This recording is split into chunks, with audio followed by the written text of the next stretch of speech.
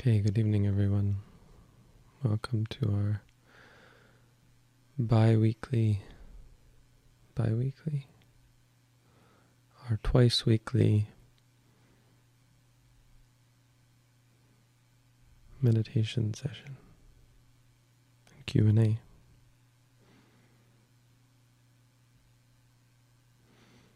Meditation. We practice meditation.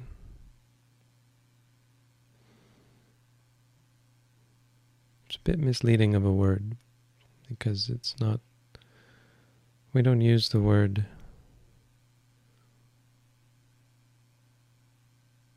in the way that it's generally used in English. In English it means something like to weigh things. Med, the root med, has to do with weighing, measuring. That's where medicine comes from.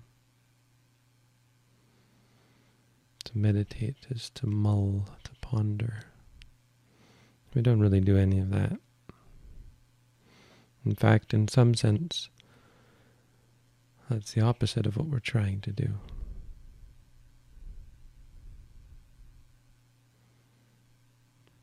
But it's not to say that meditation is to clear your mind of any thought. It's just to purify our thought, to purify the function, the routine of thinking, the faculty of thought. There's something about thought that gets us in trouble. Something about our faculty to analyze things that evokes problematic states of mind. Makes us angry, makes us greedy, makes us arrogant, conceited. But you can't blame thought. Thought isn't the problem.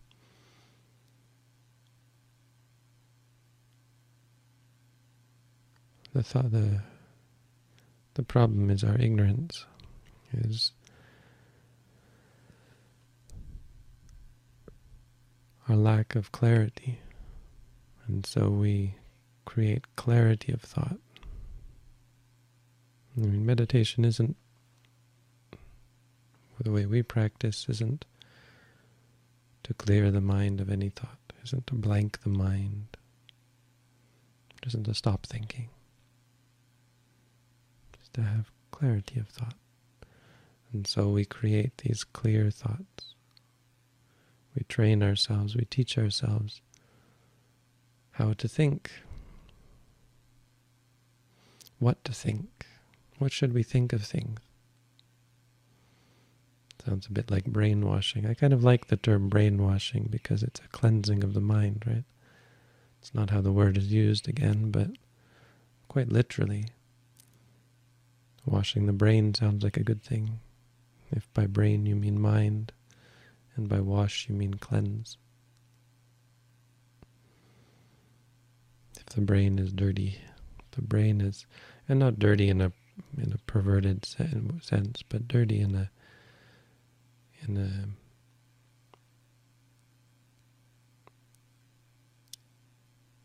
like how a motor might get dirty, or a machine might get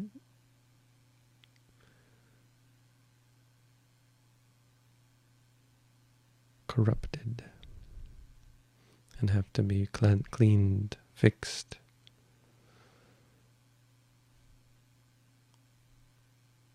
In the old days you had to clean your CD drive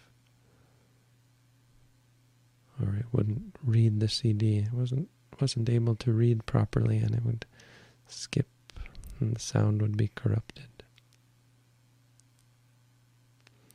We used to have to clean our VHS recorders and so on. Cleaning the machine.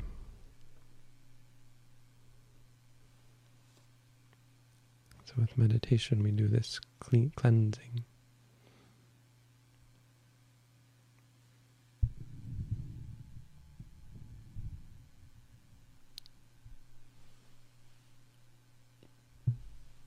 That's how we look at this process of reminding ourselves. We're trying to evoke thoughts that are on track, that are simple and in line with reality, sort of limited to reality. We're trying to limit our thoughts to what we can know, to what is true. It's very little that we can know. But there are things we can know. It's a powerful sort of radical statement, more radical than it might seem. In science,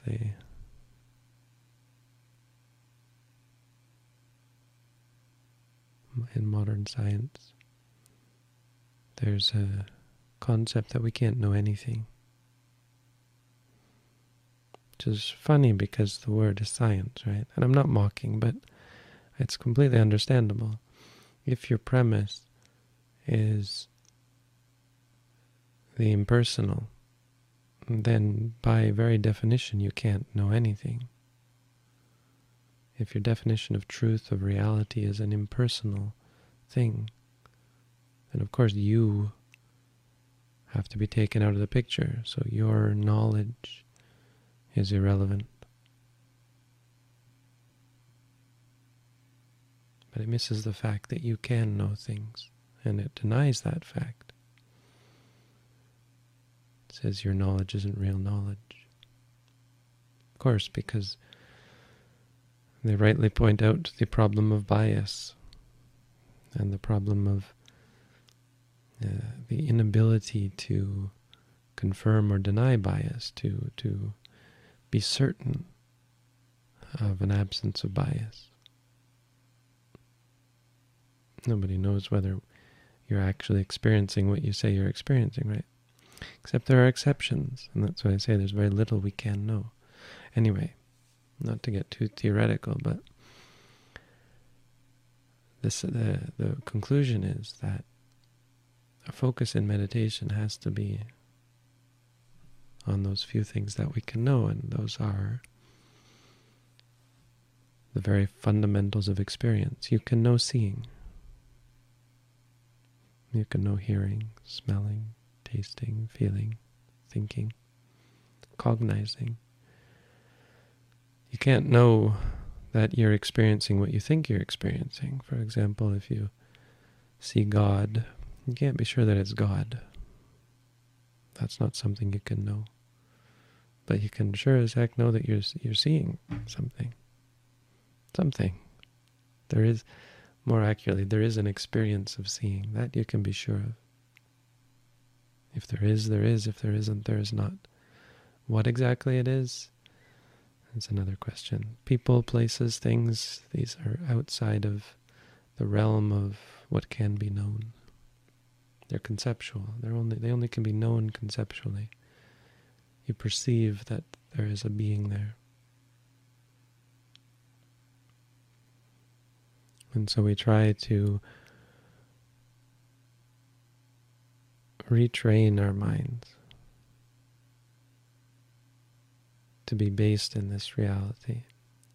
Because we're not. We see things and immediately our focus is on concepts. Ah, yes, there's this person I see, this thing I see, hear, smell. Rather than focus on the experience, we've already focused on something that is conceptual, that isn't really in the realm of knowledge. So we aim to change that, to have our state of mind be present, real. What are you experiencing right now?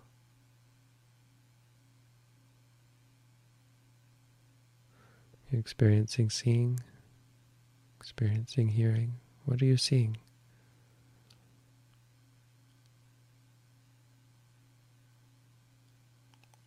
Hearing, smelling, tasting, feeling, thinking. All of this is happening. This is real. It's not to say that what you think it is that you are experiencing is real, but the experience is real. Cogito ergo sum.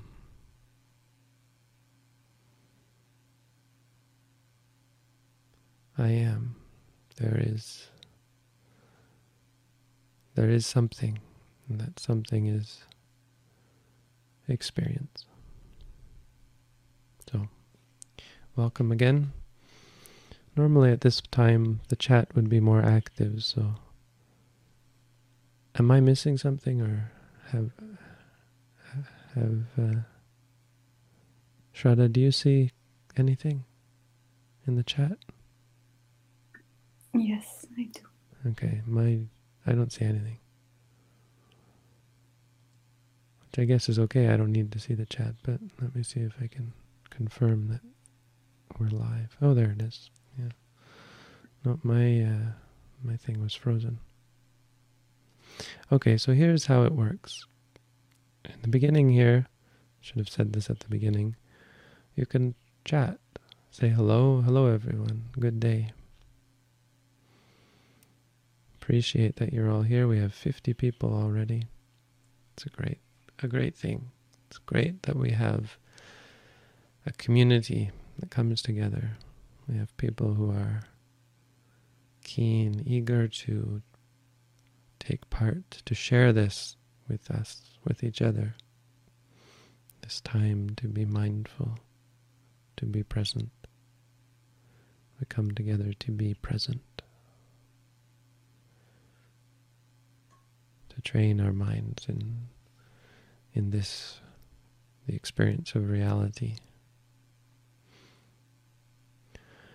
But once we get started, we're going to, we've sort of begun an experiment of limiting the chat to questions only.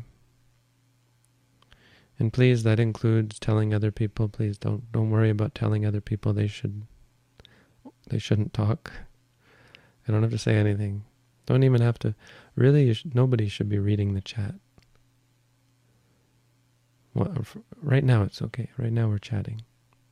But once we start with the questions, I've asked Shraddha to remove anything that's not a question from that point on. Just makes it easier for her, makes it easier for all of us. It prevents this state of distraction. It reminds us to focus inward. You keep your eyes closed and focus on your own experience. If you have a question, open your eyes, type it out, but then close them again. Go back to, forget about what's going on in chat. Go back to reality.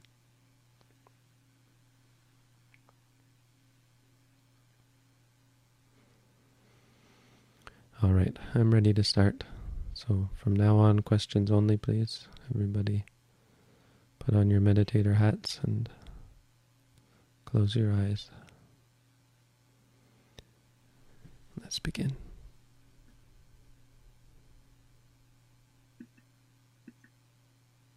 How much effort and time should one put into finding a mantra for the experience before it just becomes thinking?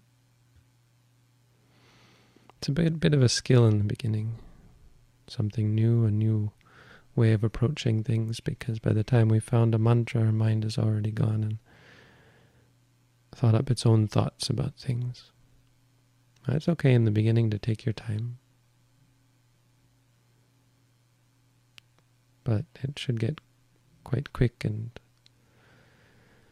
routine after some time. It will become second nature for you to recognize what something is. You see, the time it takes to recognize is the building of that skill. When you experience something, the time it takes for you to coalesce in your mind what that actually is, to have this determination come up in the mind. Yeah, that's what that is. That's that time is time spent cultivating mindfulness, cultivating recognition or remembrance of the thing. We can't quickly do that in the beginning because we're not quite clear on what it is. We think it's a person talking. If you hear me talking, your idea is that that's a person talking. By the time you are focused on, it takes time before you're focused on what you're actually experiencing, the hearing. When you do that, then you say to yourself, hearing.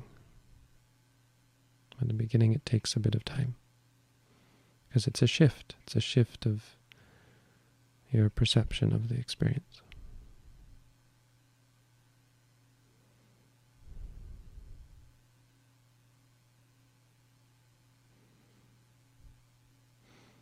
I think in the beginning you might stress over it, worry about it, doubt about whether you found the right word, for example.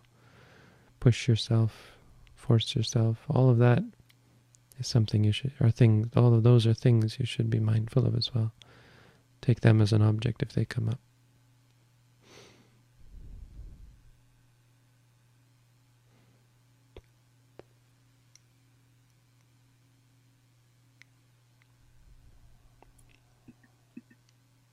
I have an emotional pain that is sinking me. On what basis should I disidentify from it and let it go as not concerning me? It is my responsibility to have created the conditions for it to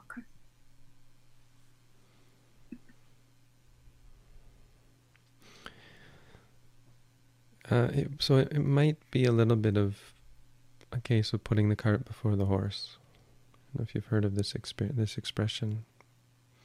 A horse has to come first. You can't put the cart before the horse. You need the horse to pull the cart, not the cart can't pull the horse. Which means don't do things out of order.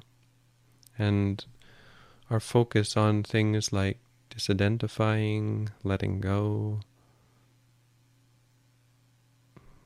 the idea that something doesn't concern you, all of that, it should be the result of what you do. So you don't actually disidentify. It's an I've never heard that word before. I wonder, is it a real word? I guess. If it is, it's a good one. Disidentification is the result of seeing clearly. Because on what basis? On the basis that it's not you, it's not yours. It isn't. So you don't have to do any of that. You just have to focus on seeing clearly, which means just looking. You just look. Learn how to look. Learn how to see.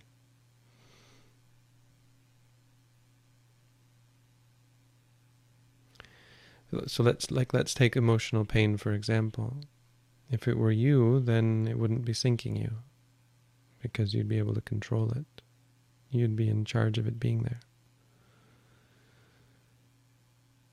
It's not really how it works, this idea of I, this idea of me.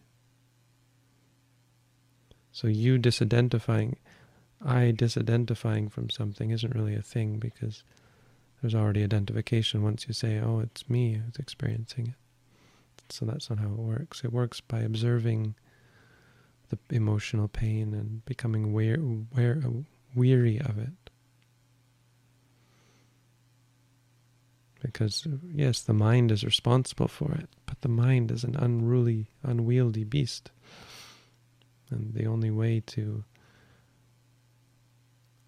make the mind let go of its stranglehold on these experiences is to observe it until there arises a boredom of sorts, a disenchantment, we call it, nibbida. Atta nibbindati dukkhe, one becomes disenchanted with suffering. One's excitement vanishes because it's not very exciting. In the beginning, that's the problem, is it is quite exciting to the mind. Something bad happens, something good happens, and the mind is excited, stressed by it. Eventually you observe it so much And that's what mindfulness gives you, is this repeated observation. Once you've done it enough, then there's no excitement anymore. The mind has had enough and it lets go. Has had enough of getting stressed, getting upset. It's come to see that getting upset is no benefit. It's no good.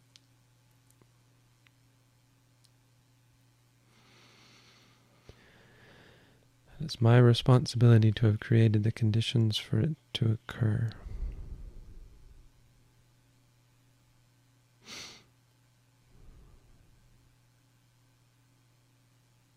I think that doesn't really mean as much as you think it means. It's in the past, and it's a perfectly valid observation that you have a responsibility, or this is how it occurred, and it's not caused by anyone else. But it doesn't really mean much in the long term. It doesn't say much. All that will do is create more thoughts, more reactions, and they're not really of any benefit either. It's no benefit to tell yourself that you did this to yourself, for example. I mean, there's a limited benefit of, I shouldn't do that again next time, but it doesn't really work that way either. The way it works is you see clearly that you didn't get any benefit from this happening, or you see clearly the nature of what has happened.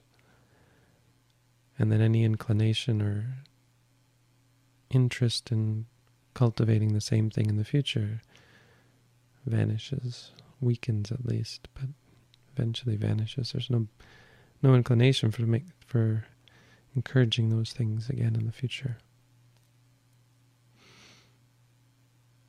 Whatever it is that you did to cause yourself pain, you won't do those things anymore, but more importantly, you won't be pained by them. I guess you see getting pained by things as stressful, as unpleasant, as worthless.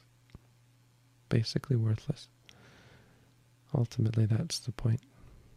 There was no benefit in this. I don't know if that, it's a bit, I didn't quite answer you directly or clearly or simply. The simple answer is that when you see clearly, you understand it to be the truth, that it's not you, it's not yours. That's all you need to do. You don't have to rationalize the detachment from things. You don't have to even try to detach from things. You just have to see things clearly, and the letting go will take care of itself, because there's nothing worth clinging to. Sabbe Dhamma na lang abhinivesaya. No Dhamma is worth clinging to. Nothing. Not even enlightenment, not even freedom. If it's true freedom, it will have nothing to do with clinging. There can be no clinging to freedom.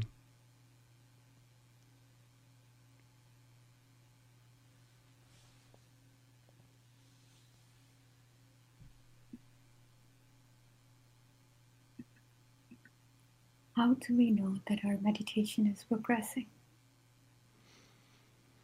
It's a common question. The simple answer is that you'll have less greed, less anger, and less delusion.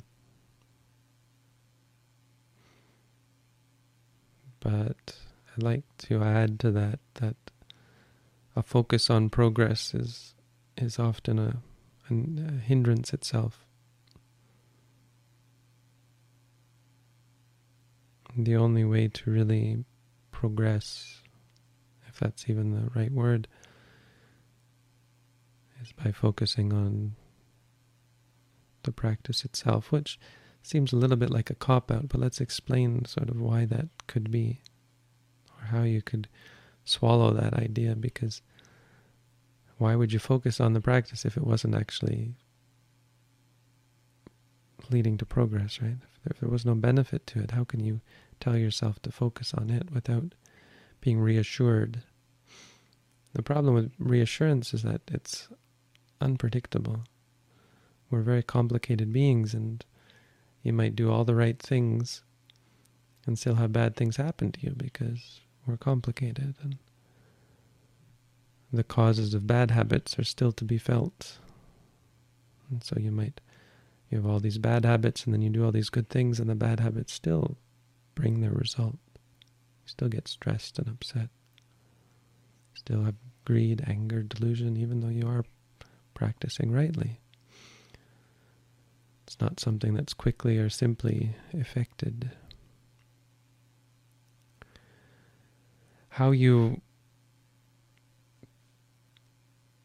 convince yourself, reassure yourself in the practice is by the quality of the practice itself.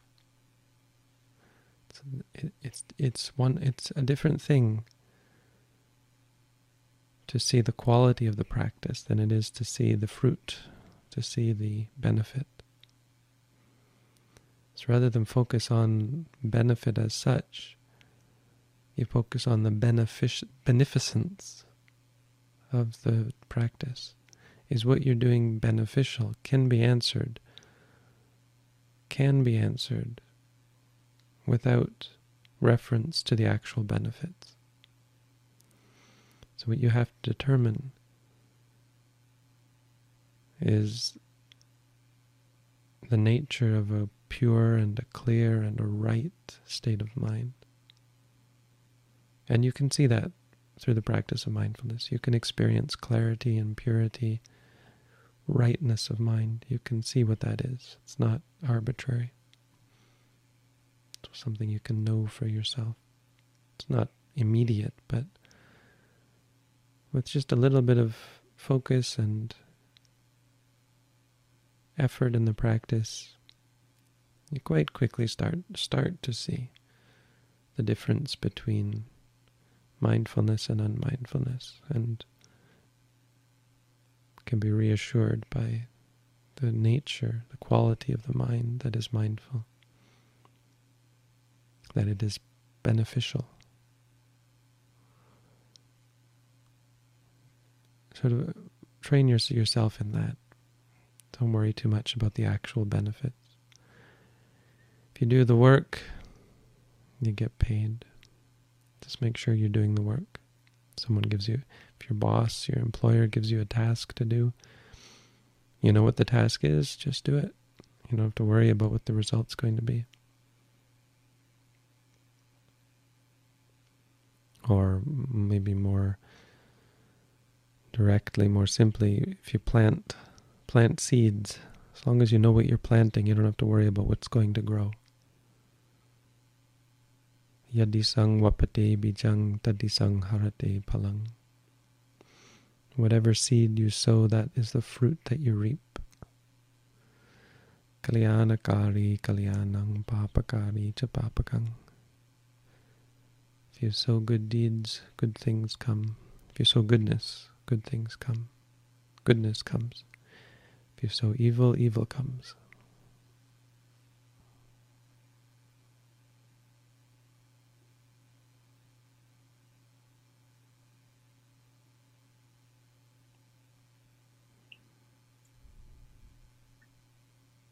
As I meditate more often, I find my physical experiences during meditation becoming more intense, such as my weight on the feet or pain in my back.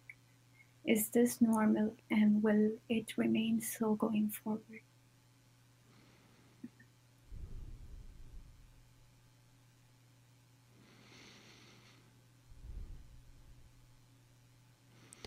So why, many of you are aware of I've commented on the phrase, is this normal, or the question of something being normal. It's not really of interest or of import. And I'll explain why again, because it's actually a bit antithetical to what we're trying to do. It's a natural reaction, you see. We want to be reassured that this isn't out of the ordinary, because that would somehow be problematic. But you see, a very important part of the practice is to see the uncertainty of things, that there will be abnormalities, that abnormality is the normal. In fact, there is no normal. You can't predict, you can't depend, you can't rely on anything. You can't rely on things to be a certain way. One of the things that happens when you meditate is you change. Your personality changes. For the better, absolutely for the better. But we often get reports from meditators or concerns from meditators that the people around them are displeased by the change. And they can't point out anything that's wrong with the change often. Sometimes it's you're not as much fun as before, we often hear, but often it's just you've changed. And that's disconcerting because we don't like change. We don't like change as a default before we've even determined whether it's a good or a bad change. It's unsettling. We like to be settled. We like stability. Often we prefer stability even when the state of things, this stable state of things is imperfect, unsatisfying, painful even. We prefer it to this scary nature of change. And so asking whether things is normal isn't of any use to us. We have to be prepared for the abnormal. We have to be open, flexible, adaptable. You're going to experience a lot of abnormal things, potentially. That's not a sign that something's wrong.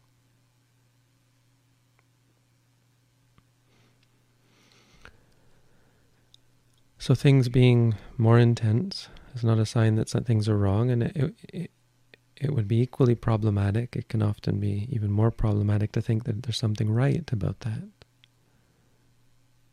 So whereas sometimes a meditator will be concerned that things have changed and there are abnormal experiences, it can also happen that another meditator might be reassured by things changing. This must be it.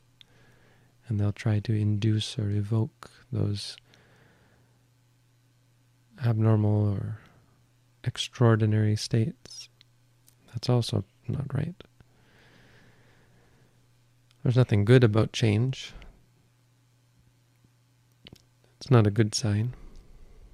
It's just not a bad sign. And being flexible and adaptable to change means being unmoved by change.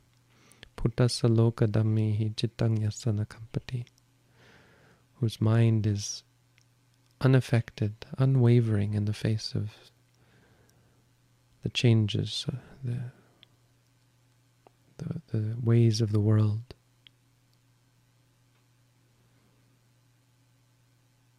The goal is to be unaffected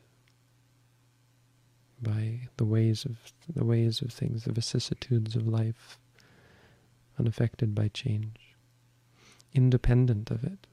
So we're not a slave to our reactions. We're not dependent on things. If it's like this, I'll be happy. If it's not like this, I won't be happy. I need this to happen to be happy. And I need this not to happen to be happy.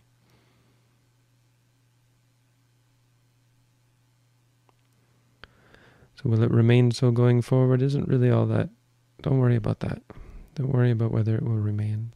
Nothing lasts forever. It's a simple truth. More importantly, it doesn't matter whether it does. Things come or they go. It's not of any consequence. Doesn't mean anything that experiences are becoming more intense. That's a common experience. It does come and go, but don't be concerned with that. Be reassured that it is not the goal, it is not the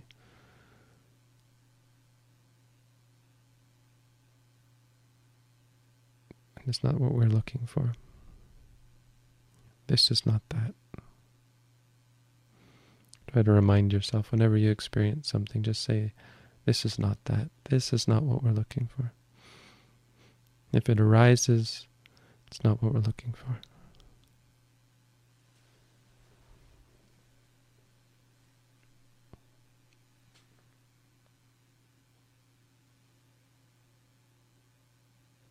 And try to note those things, of course. If you feel the weight, if you feel pain, just take them as an object. Don't be concerned whether they're intense or not.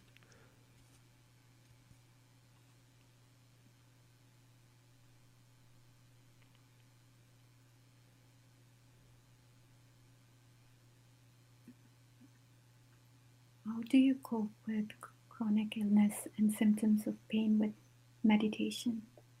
I find it very challenging as I'm just getting started with meditation. Well, challenge is good. Don't be discouraged by challenge.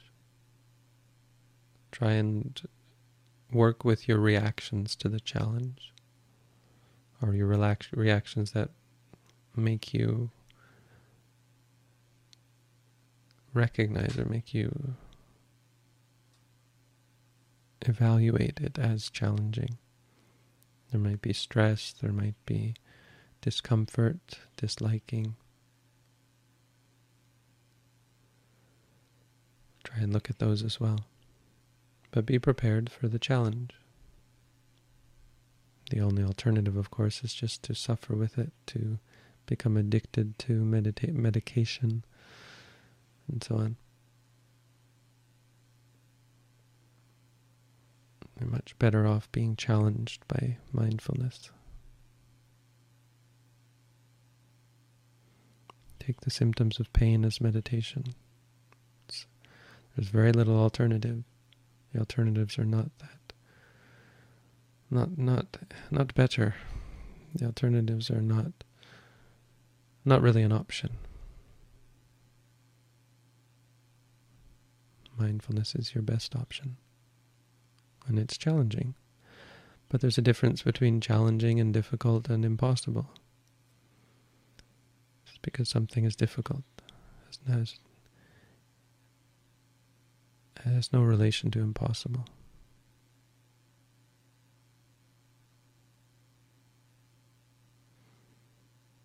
And don't expect to be successful from the get-go. Small successes are where it's at. If you're able to, anytime, note to yourself, pain, that's success. There's great benefit just in that.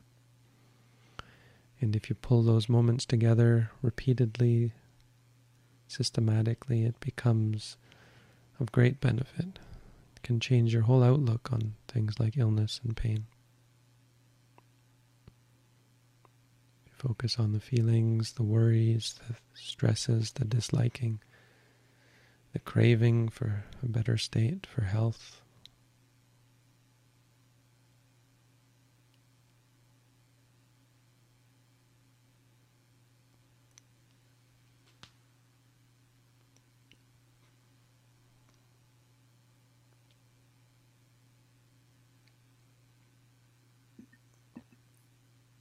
I'm currently in my last year of studies before university, and there's a lot of pressure for me to go well in studies. I find myself feeling dissatisfied at the end of the day. How can I stay mindful? Sometimes you have to do things you don't want to do. Look at the dissatisfaction. Be mindful of the dissatisfaction. Be mindful of all your thoughts of what you could better be doing. Really, the more important thing is that we often focus too much on what we're doing.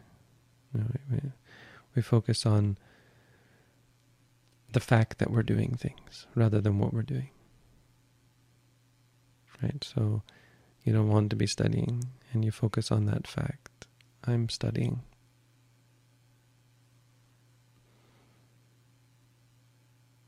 And that's displeasing to us, dissatisfying. Don't look for satisfaction in those things. They're not going to satisfy you. But just because they don't satisfy you doesn't mean there's anything wrong. Doesn't mean you have to stop doing them. It's not what you're doing. It's what you're doing. It's not what you're doing. It's not what you're doing. It's your awareness of you doing it. Your reaction, your perception of what you're doing. Knowledge that something is dissatisfying, that's a good thing. That it's unsatisfying. Maybe unsatisfying is a better word. Dissatisfying implies a displeasure. Just because something is unsatisfying doesn't mean it has to displease you. So feeling dissatisfied is actually feeling displeasure, disliking.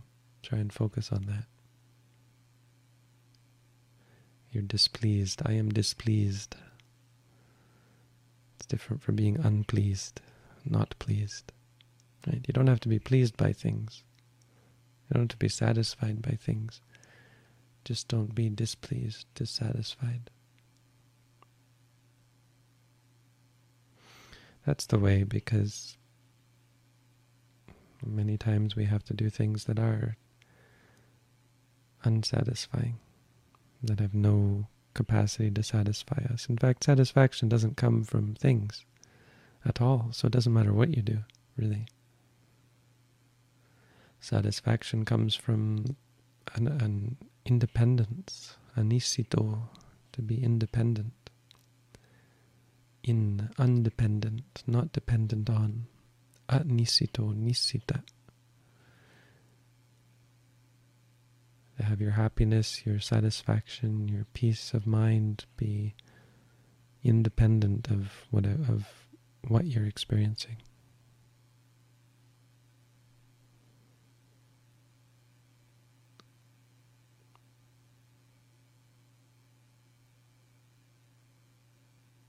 Whatever you do, do it mindfully.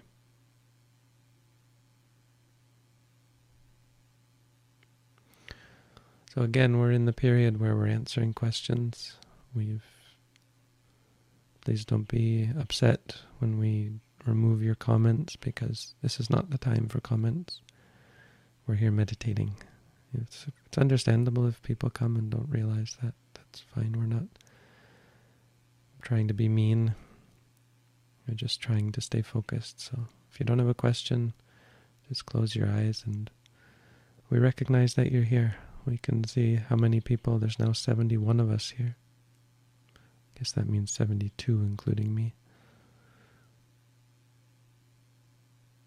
Happy that you're here. I appreciate that you're here. Just sit with us. Be a part of the community. If you have questions, post the questions in chat. At the end of the stream, we'll open it up again. Everyone can talk, and we can all say sadhu, as we appreciate the time we've taken.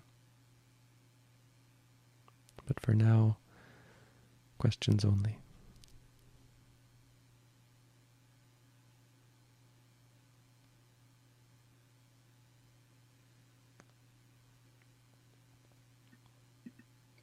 Should one force himself to meditate every day?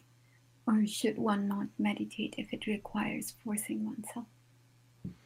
It doesn't really require forcing oneself. You see, if you're forcing isn't really a thing.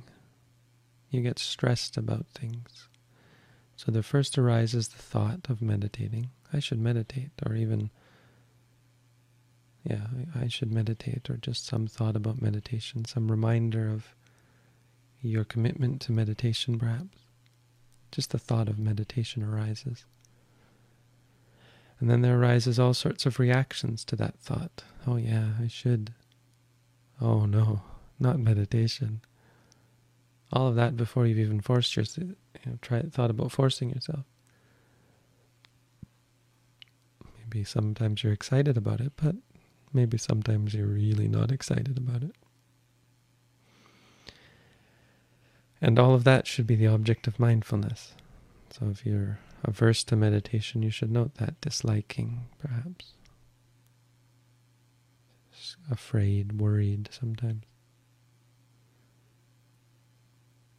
you do that, the idea of the concern about forcing has already been circumvented, because you're already meditating.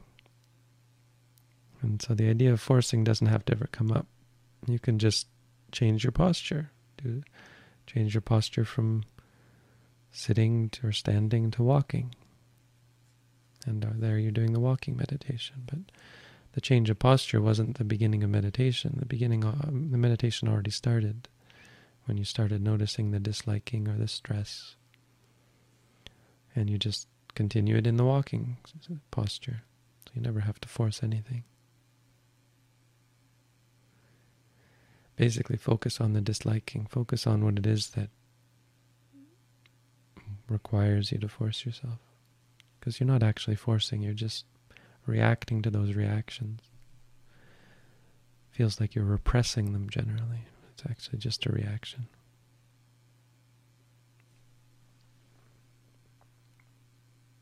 If you don't like something, take that as your object.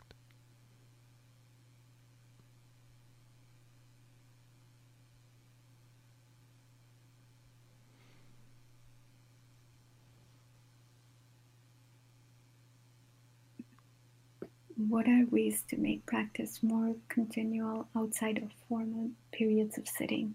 Is this a natural outcome of years of practice? Or are there ways to expedite the process, so to say? I mean, the best way to expedite it is to do intensive practice. Intensive practice gives you a solid foundation. It's a way of training the mind, well, intensively. It's not the ultimate solution, because habits are deep-rooted and respond more to the long-term solution, the long-term effort that one puts in day after day after day. But they do respond on some level, and there is a benefit. There is a sort of expediting to some extent through intensive practice, especially because of the depth of clarity. See, daily life, daily practice, someone who practices every day an hour or two might think that they're accumulating benefit, but they're also potentially accumulating detriment in the times when they're not meditating, when they're not mindful. The time when you do intensive practice, you're constantly cultivating, repeatedly cultivating throughout the day this inclination towards clarity of mind. And so the depth of clarity, the intensity of it is increased.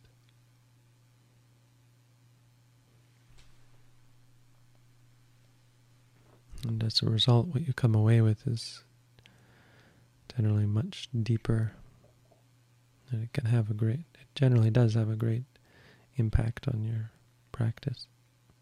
Makes it easier to be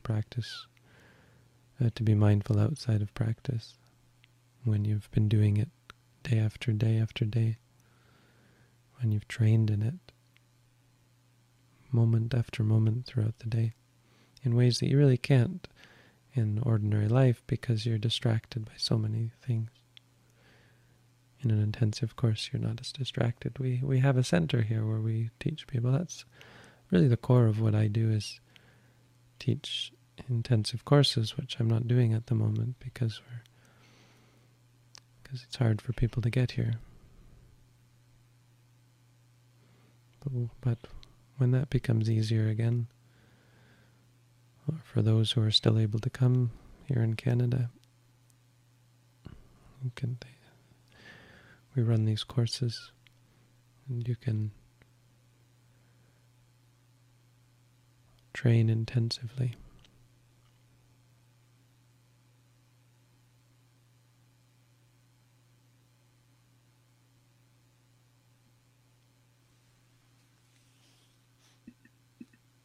What day would you recommend to a serious lay practitioner to take the 8 precepts continually? Would this be beneficial for his practice? It would, yes. Some people actually do that and continue going to work, depending on what their job is. But yeah, even in the time of the Buddha, there were, as I understand, there were lay people who took the 8 precepts. I mean, took them as they wore white and they established them in the 8 precepts. It wasn't common. It's more common to take the 8 precepts on the what we call the Sabbath. I wonder if the Western Judeo-Christian Sabbath,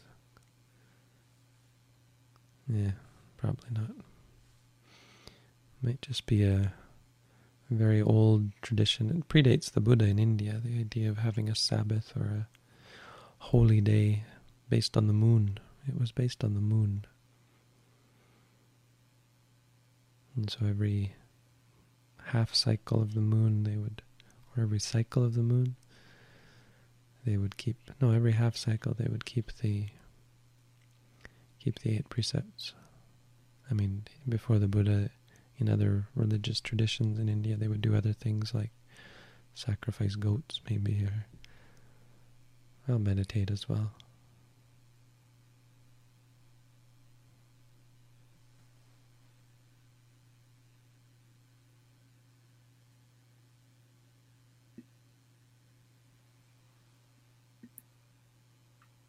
I have extreme problems with keeping myself concentrated while meditating. Any solutions?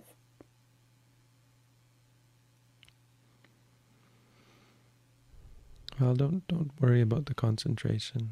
Don't be upset because you're not concentrated. I mean, note that as well if you are upset. But try and look at the state of being distracted, of being unconcentrated. Concentration is a bit of a red herring. We're not aiming to be concentrated. We're just aiming to see clearly. As you see more clearly, your mind sorts itself out and your mind becomes more focused just as a result. It's not the goal. Focusing isn't the practice.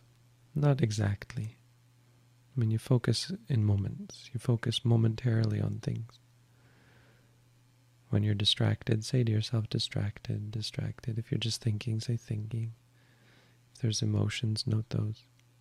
If it's overwhelming, you can just say to yourself, overwhelmed, overwhelmed.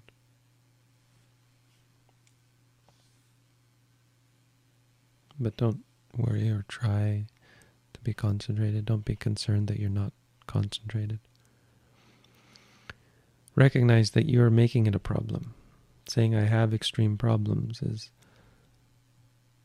making it a problem, and keeping yourself concentrated is an activity that we're not trying to engage in.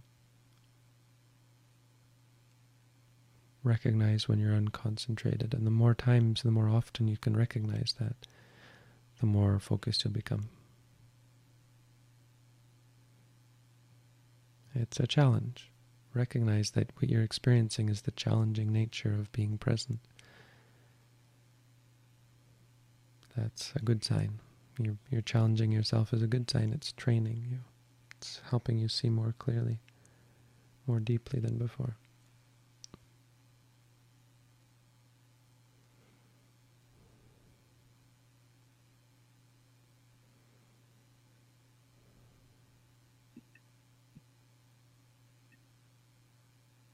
Would you say that practicing metta bhavana and mindfulness would be one of the right ways to achieve more compassion?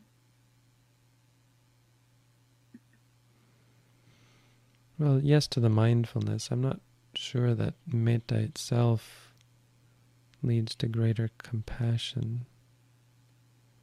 Only because they're not the same thing, but it's maybe nitpicking because metta and karuna are you can use the word karuna if you want because you're using the word metta, but metta and karuna are basically 2 sides of the same coin.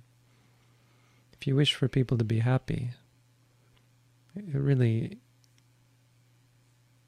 I mean, I guess yes. I guess if you are cultivating metta, because if you're wishing for people to be happy, how could you possibly not wish for them to be free from suffering? So I guess, yes, cultivating metta would indirectly improve compassion. But my answer was related to the benefit of mindfulness, because metta and karuna, the point is that if you really want to get better at metta and karuna and mudita and upekkha, the 4 Brahmaviharas, mindfulness is the key. The Brahmaviharas can help you through the practice, and intentional development of kindness and compassion and so on can help you, to help direct your mind towards this objectivity, this clarity of mind. But creating the actual clarity of mind that comes from mindfulness in turn makes it easier to be kind and compassionate. So they work together that way, cyclically. Metta and karuna support mindfulness, and mindfulness supports metta and karuna. In that way, I wouldn't say so much that metta supports karuna and vice versa. They depend on clarity of mind, because you can't fake it, and we often are faking it.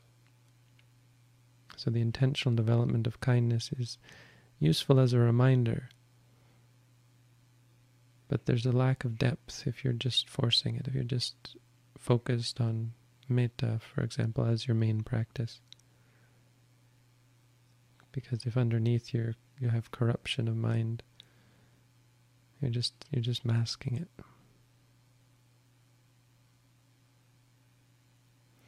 Wisdom is the only true catalyst for change.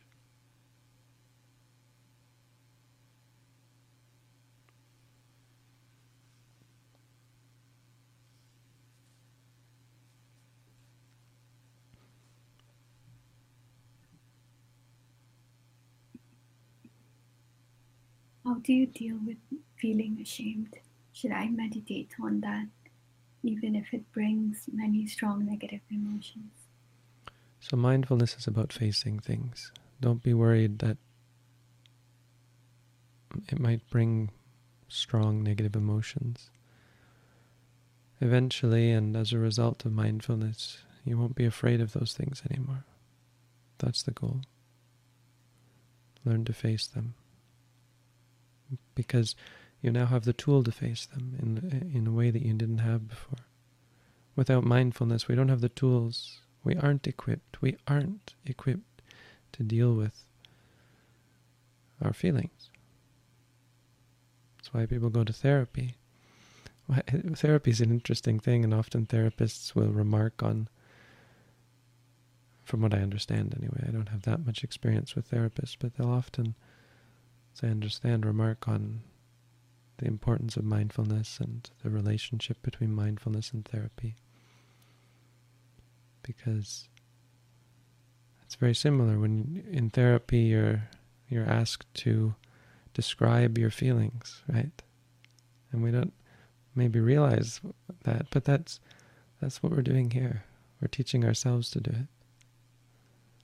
We're equipping ourselves with the tools, the ability to face our emotions. So absolutely, say to yourself, ashamed. Whatever other negative emotions, anger, sadness, fear, face them. Learn to face them. Teach yourself how to face them. That's what mindfulness, that's the quality, the flavor, the quality of mindfulness. That's what mindfulness does. We had all meditation questions. Looks like we even have more, perhaps. It's 9 o'clock, so that's our hour. You know what they say, always leave them wanting more, so... No, I don't know how... It's, but we can never answer all the questions. That's never going to happen. I mean, a lot of these are repeated questions, of course, people asking the same things. That's not a problem. It's not a problem to hear the same questions again. It's not a problem for me to answer them again. Obviously, some people haven't heard the answers, and even if you have, don't worry about hearing them again. Don't be discouraged that you come here and you just hear the same things over and over again. Repetition is a very important part of learning. Let's just repeat these things to ourselves. Try and get them right. And if we hear them again, if we say them again and again, or hear them again and again, then good for us. It's open again. I'm opening it up. Say what you want. Let's all say sadhu. If there are... Oh, sorry, Shada, I didn't... You had something to say, and it has maybe had to do with questions. Do we have more questions? Any really important ones? There was one more meditation related, or two more, but I'll just send a message for them to ask another time, next time. Nothing really serious? Anything really serious? No. All right. So you can all say sadhu. If you want to complain, you can complain, but the thing about complaints is that they're not very nice, and so unless it's really important, you can contact me in private if you have real complaints. Not really keen on complaints. If you don't like it, if you don't have anything nice to say, don't say anything at all. Let's keep this friendly and kind. If this was just a worthless session, then don't come back. But if there was something you gained from it, let's talk about that. How good it is that we all try to come here, to try to be good and pure, to do something good for ourselves. I appreciate, and we should all appreciate, other people's intentions to better themselves. Don't worry about them doing things for you. You're not here to do something for me. You don't need me to be here to do something for you. You're here to better yourself. You're here to get something. You're here to gain from this for your own benefit. And I applaud that. Sadhu.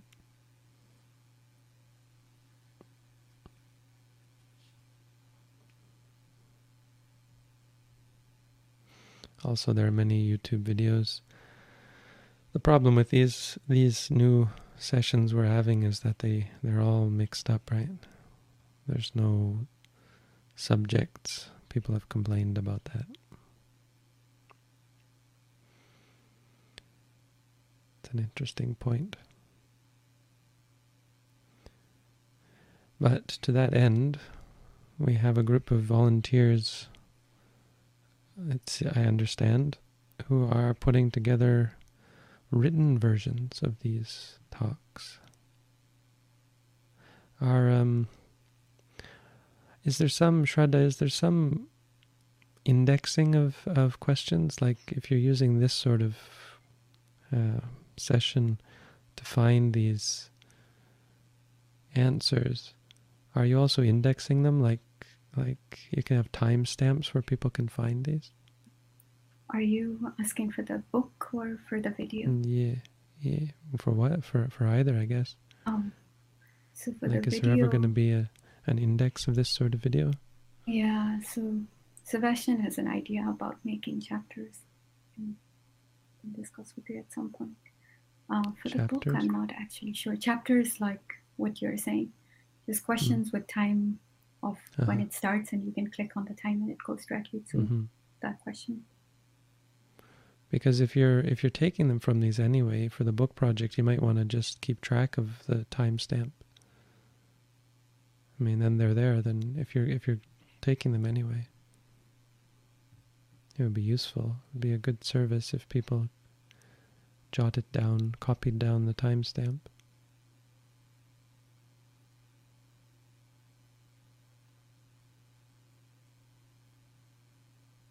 No? Yes, I was trying to do it, but I think it's a bit hard for me to do it. But maybe I think so. Suppose you're watching a video.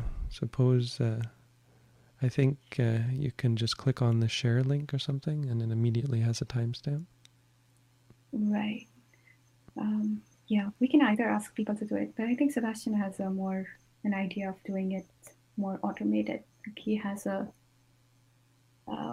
he was thinking of a way to read what's on the screen, and I think if he's doing that, then we can put timestamps for when what's on the screen changes. Wow. That's kind of cool. Yeah, that would work, I guess. I'm not actually sure how it would work, but I think it could be.